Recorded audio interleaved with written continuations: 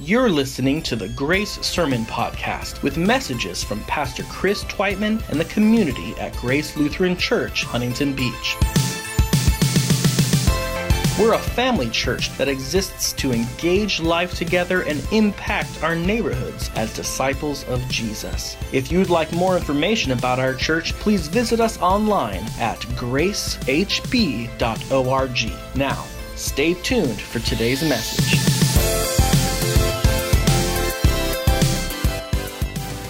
We are in the midst of a sermon series reflecting on what it means to be the church. We're specifically narrowing in on a beautiful picture from Acts chapter 2 of what the body of Christ looked like right after it was first formed through the gift of the Holy Spirit at Pentecost. And if you don't remember that picture, here are the verses from Acts chapter 2. They devoted themselves to the apostles' teaching and to fellowship, to the breaking of bread and to prayer. Everyone was filled with awe at the many wonders and signs performed by the apostles. All the believers were together and had everything in common. They sold property and possessions to give to anyone who had need.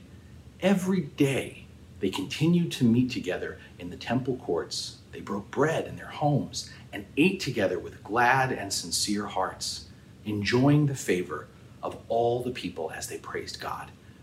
And the Lord added to their number daily those who were being saved. This is the word of the Lord. Thanks be to God. Previously, we learned that being the church means being a body that grows and matures through being in the word of God together. That being the church is coming together in koinonia, out of a common shared life that is in fact a participation and reflection of the life of the Trinity, the Father, the Son, and the Holy Spirit. And today, we're going to focus on what it means to be the church through the breaking of bread. We're going to explore this theme by digging into a controversy that erupted within the Corinthian church, a grave misunderstanding about the breaking of bread that Paul speaks into in his first letter to the Corinthian church. Let's listen to that scripture right now. Today's scripture reading is from 1 Corinthians 11, starting in verse 17. In the following directives, I have no praise for you, for your meetings do more harm than good. In the first place, I hear that when you come together as a church, there are divisions among you, and to some extent I believe it. No doubt there have to be differences among you to show which of you have God's approval. So then, when you come together, it's not the Lord's Supper you eat, for when you're eating, some of you go ahead with your own private suppers. As a result, one person remains hungry, and another gets drunk. Don't you have homes to eat and drink in? Or do you despise the church of God by humiliating those who have nothing? What shall I say to you? Shall I praise you? Certainly not in this matter. For I received from the Lord what I also pass on to you. The Lord Jesus, on the night that he was betrayed, took bread, and when he had given thanks, he broke it and said, "This is my body, which is for you. Do this in remembrance of me." In the same way, after supper, he took the cup, saying, "This cup is the new covenant in my blood. Do this, whenever you drink it, in remembrance of me. For whenever you eat this bread and drink this cup, you proclaim the Lord's death until he comes. So then, whoever eats the bread or drinks the cup of the Lord in an unworthy manner will be guilty of sinning against the body and blood of the Lord. Everyone ought to examine themselves before they eat of the bread and drink from the cup. For those who eat and drink without discerning the body of Christ eat and drink judgment on themselves. This is the word of the Lord. Thanks be to God." Those were some harsh words from Paul that we just heard, weren't they? It's a rebuke that, trust me, we'll unpack a little later. Remember, we're looking at this specific passage as a way of better understanding what is our focal text for this series, what it means to be the church through that beautiful picture we see in Acts chapter 2. In this case, through the image of breaking bread together. So let's talk about that. What does it mean to break bread? Well, that phrase, breaking bread, is one that goes back for centuries. It finds expression across many cultures. And before we actually dig deeper into the phrase, let's briefly talk about the significance of bread itself. Bread has been a staple of diets of countless civilizations, whether it's made from wheat or rye, barley, millet, rice, or even potato flour. Bread has been the food of the ordinary, everyday working people. And in this way, bread has come to be representative, if you will, of all meals. I mean, to be without bread, when we say that, is synonymous with going hungry. And specifically, during the time of the Roman Empire, most of the population at that time lived at or below subsistence. In other words, most in the Roman Empire lived below the poverty line. So particularly in that day and age, earning enough for one's daily bread was foremost on people's mind. And as a result, breaking bread was seen as a generous act of hospitality. The act of breaking bread, the dividing of bread cakes or loaves into pieces, was this idea of sharing it with others. More than this, the invitation to break bread was not just an invitation to share one's food, but to enter one's home and to sit at one's table. It was a gesture of vulnerability and exposure as a person willingly revealed to another how he or she actually lived day to day versus how that person presented themselves whenever they went out of the house. To break bread with someone is a lowering of a social barrier. It's a sign of acceptance, an act of inclusion. It's a decisive move towards forming a relationship with that person. In other words, breaking bread and the coming together of two or more parties in meal and friendship, breaking bread is an act of communion. And interestingly, I don't know if you caught this, the exact phrasing in verse 42 in the original Greek is the breaking not of bread, but the breaking of the bread. The breaking of the bread was a figure of speech, a synecdoche. What that means is where a part stands for the whole. And so in this case, the phrase the breaking of the bread encompassed the fruit of the vine as well, the sharing of the cup, what we know as Holy Communion, because Jesus takes all of the above, everything we talked about, the common understanding of what it means to break bread together, when he institutes what we to know today as the Lord's Supper, the Eucharist or Holy Communion. He takes all of that idea of breaking bread, and then he frames his coming to us, his offering of himself for us, as an act of generous hospitality, as an invitation to make our home with him, to find and share the fullness and abundance of life as it was meant to be in him. However, Jesus also casts the particular breaking of this bread, of his body on the cross, through the memory and the meaning of a very specific meal, the Jewish Passover. The Passover meal, instituted in the view of the Exodus, the liberation of Israel from its slavery in Egypt. The Passover meal, commemorating a divine protection that becomes a human victory over the shadow of death.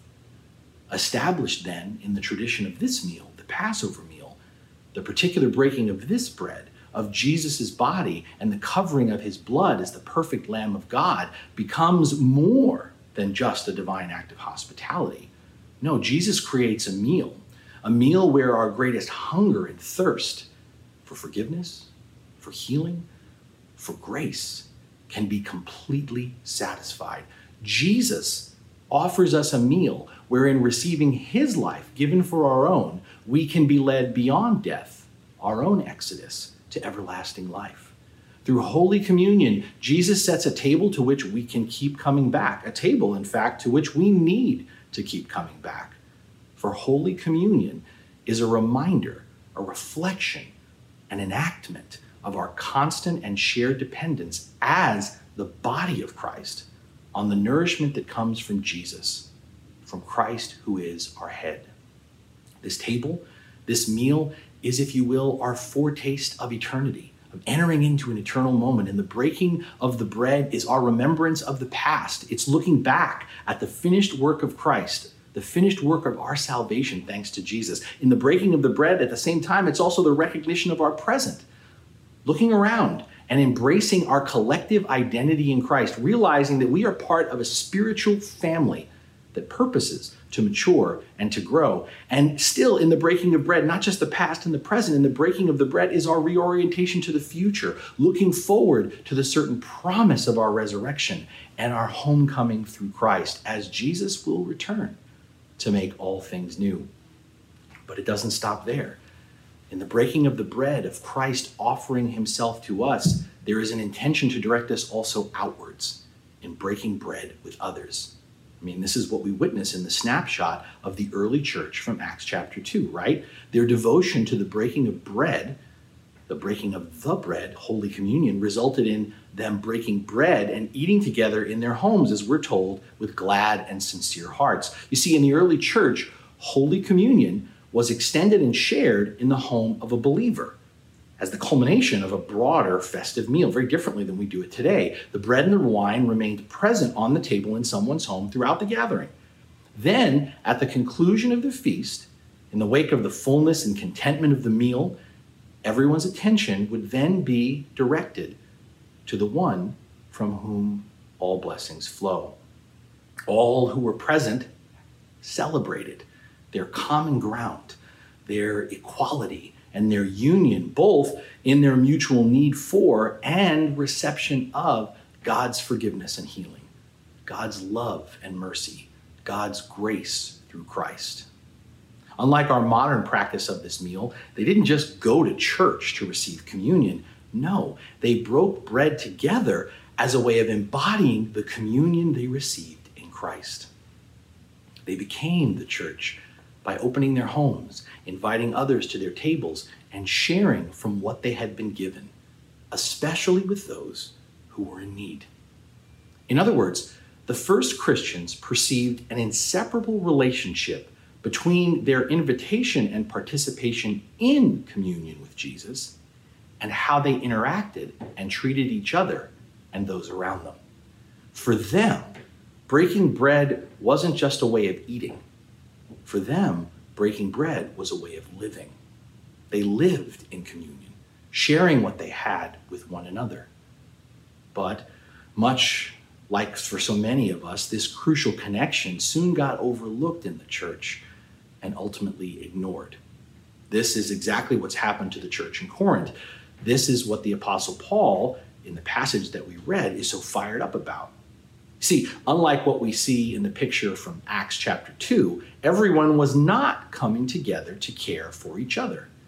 Instead, there was a growing division within the body that ironically and troublingly stemmed from how they were observing Holy Communion. Here's what was going on. The affluent members in the Corinthian church were arriving early.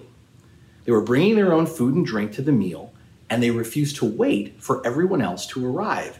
Everyone else being their poorer, lesser resourced brothers and sisters in the community. Hastily eating and drinking their prepared meals so they could enjoy them without having to share, they ended up fat and happy, with some, as Paul writes, even getting drunk, while others were left to go hungry. Paul's rebuke is the Corinthians were living by a double standard.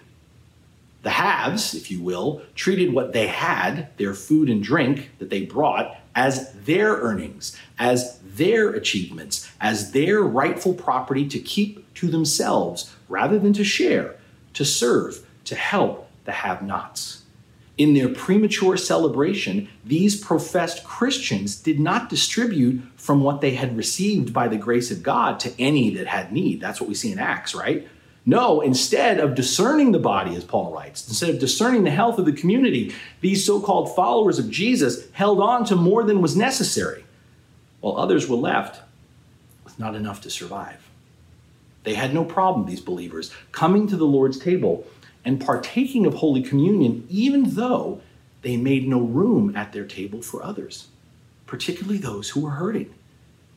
Think about this. In participating in Holy Communion, these Christians were claiming to rely solely on the grace of God, even though they had none to give to their brothers and sisters in Christ. And Paul, you heard it, pulls no punches when he writes to live in this way, to exist in community like this, and yet still claim to be the body of Christ, is to eat and drink judgment upon yourself. Wow. I wonder sometimes if today we are more like those to whom Paul was writing in Corinth than the community we witness in Acts chapter 2. And I know that's a pretty strong statement to make, but let us consider the following. Over the centuries, in the majority of the church, we have radically altered both the rhythm and the practice of where and how Holy Communion is celebrated. We have institutionalized the breaking of the bread, moving it out of its original context of life in the home into a separate gathering space. We have become more focused on how this meal is officiated, having crafted strict regulations and legalistic definitions of membership in order for the bread to be shared. And what has been the net result of this? Ritual has overtaken the meal. The table has been fenced off. Many faith communities celebrate Holy Communion less frequently, maybe once a month, possibly only once a quarter. The bread is no longer broken and shared between us. Instead, how we celebrate communion, everyone gets their own pre-processed wafer. The bread's not broken and shared between us. Everyone gets their own pre-processed wafer. Some communities have even pushed the table from the center of the worship space where they gather to the corner or the side of the room, making Holy Communion self-serve. Come and receive Jesus whenever you choose while the rest of the service goes on. Getting your own individual piece of Jesus has eclipsed our interconnectedness through the Holy Spirit, our coming together as one in Christ. True communion as the body has been replaced by contention and division within the body. As when we come to the table, we argue over what breaking the bread means and who is welcome at the table. And not surprisingly, this breakdown internally in our understanding of what Holy Communion, of what breaking the bread together means, not surprisingly, this has spilled over into how we break bread with others, with the people around us. Our practice of segregation at the Lord's table has resulted in our continuing segregation from each other, from each other's tables, based on our politics, based on race, based on economics. Even as we continue to gather as the church, even as we continue to call ourselves the body of Christ, we fail to treat others like Jesus did, as Christ commanded us. I mean, think about this. Look at it. Read it in the Gospels. Jesus spent the last years of his life teaching that all who follow him are called to serve others above themselves. Jesus told us directly that people will come to know him, that we belong to him, through how we love and care for those in need. Jesus emphasized that we, as recipients of his grace, ought to be particularly sensitive and responsive to the cries of the poor and the afflicted, to those who hunger and thirst for basic necessities and for righteousness. Jesus taught us breaking bread is a reminder that our lives are about more than ourselves. And yet, here we are today, continuing to come to the Lord's table, claiming God's grace by being unwilling to extend it to each other. I mean, we speak of others as our brothers and sisters in Christ, even as we are practically denying any responsibility to them.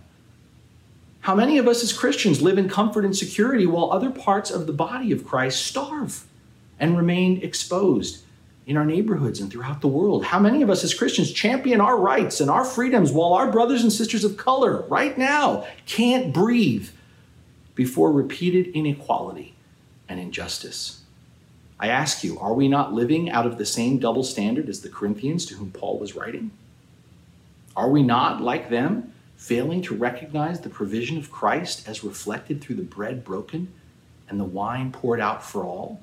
That the bread broken and the wine poured out for all is intended to serve as the foundation of our sharing of everything we have been given by the grace of God for the provision and the needs of all? And as we dare to participate in Holy Communion, as we dare to profess we are the family of God, even as we functionally sit at separate tables, even as we deny our responsibility to each other, to those who hunger and thirst, again, for basic necessities and for righteousness, are we not also eating and drinking judgment upon ourselves? Beloved, Jesus, in breaking bread with us, when we receive him as the bread of life given for all, the body of Christ does not become a part of us. We become a part of the body of Christ, and we are one body in Christ, not because we go and gather in the same worship space and building. We are not one body in Christ because we were brought up or belong to a certain denomination or tradition in Christianity. We are not one body in Christ because of a shared political view, a common socioeconomic status, or the color of our skin. In fact, when we presume to take on ourselves the hosting of this meal, when we believe we get to make the invitation in terms of who has a place at this table, my friends, we have made the breaking of bread our own private party. We have made the breaking of the bread an unholy communion, and not the feast that heralds the kingdom of God, not the feast, the foretaste of the Lord's hospitality and generosity intended to be expressed to all peoples and all nations, to all colors. We are only one body because we have been invited, not individually, but together. We are one body because we were brought, not individually, but together to the table of Jesus. We are one body because we are healed, nurtured, and ultimately made whole, again, not individually, but together in Christ. Through the work that Jesus Christ did on the cross, through the victory of the resurrection, we are freed from the sins of prejudice and separation. We have been reconciled to God and one another. And what we have received from Christ, we are to share with others around us. If we have received everything we are and all that we have from Jesus, if there is nothing we can claim on our own, then everything we have, all that we are, is for the sake of others in Christ. My friends, nothing more concretely reflects our mutual identity as children of God, that our identity in Christ takes precedent and prominence over any other identity we claim. Nothing proclaims our identity in Christ more than breaking bread together. Nothing more fully embodies our calling and our responsibility to all our brothers and sisters than setting tables that have enough seats for everyone, that remove the barriers that divide and separate us, that ensure that there is more than enough love, more than enough mercy, more than enough justice for all. The first followers of Jesus not only remembered Christ in the breaking of the bread, they heeded Christ's call to follow him in loving and serving others by being willing to be broken like he was for the sake of ministering to those in need. My friends, let us, like them, realize we are each but one small piece in a much bigger loaf that is the body of Christ. Let us, like them, be willing to break bread with others as the way of pointing to the bread of life who was broken for all the world. Something happens. There is something revelatory about breaking bread together, especially when the meals that we share emerge from our communion with Christ. When we break bread with others, when we break bread with those who are strangers to us, as we listen to their stories, as we pay attention to their struggles and their failures, to their hopes and their dreams, we recognize, despite our differences, our common humanity. Our common humanity that is broken and yet still beautiful. Our common humanity seeking and longing for a salvation that can only be found, that can only be realized in Jesus. When we break bread with others, affirming the image of God that we share alike with them, choosing to love and to forgive them in the midst of their flaws as we are forgiven in Christ, we open ourselves to discovering and reflecting back to them the presence of Jesus already at work in and through them. And in so doing, we more clearly recognize Jesus as he continues to reshape and transform us into our very best selves. That's what it means to break bread together. That's what it means to be the church.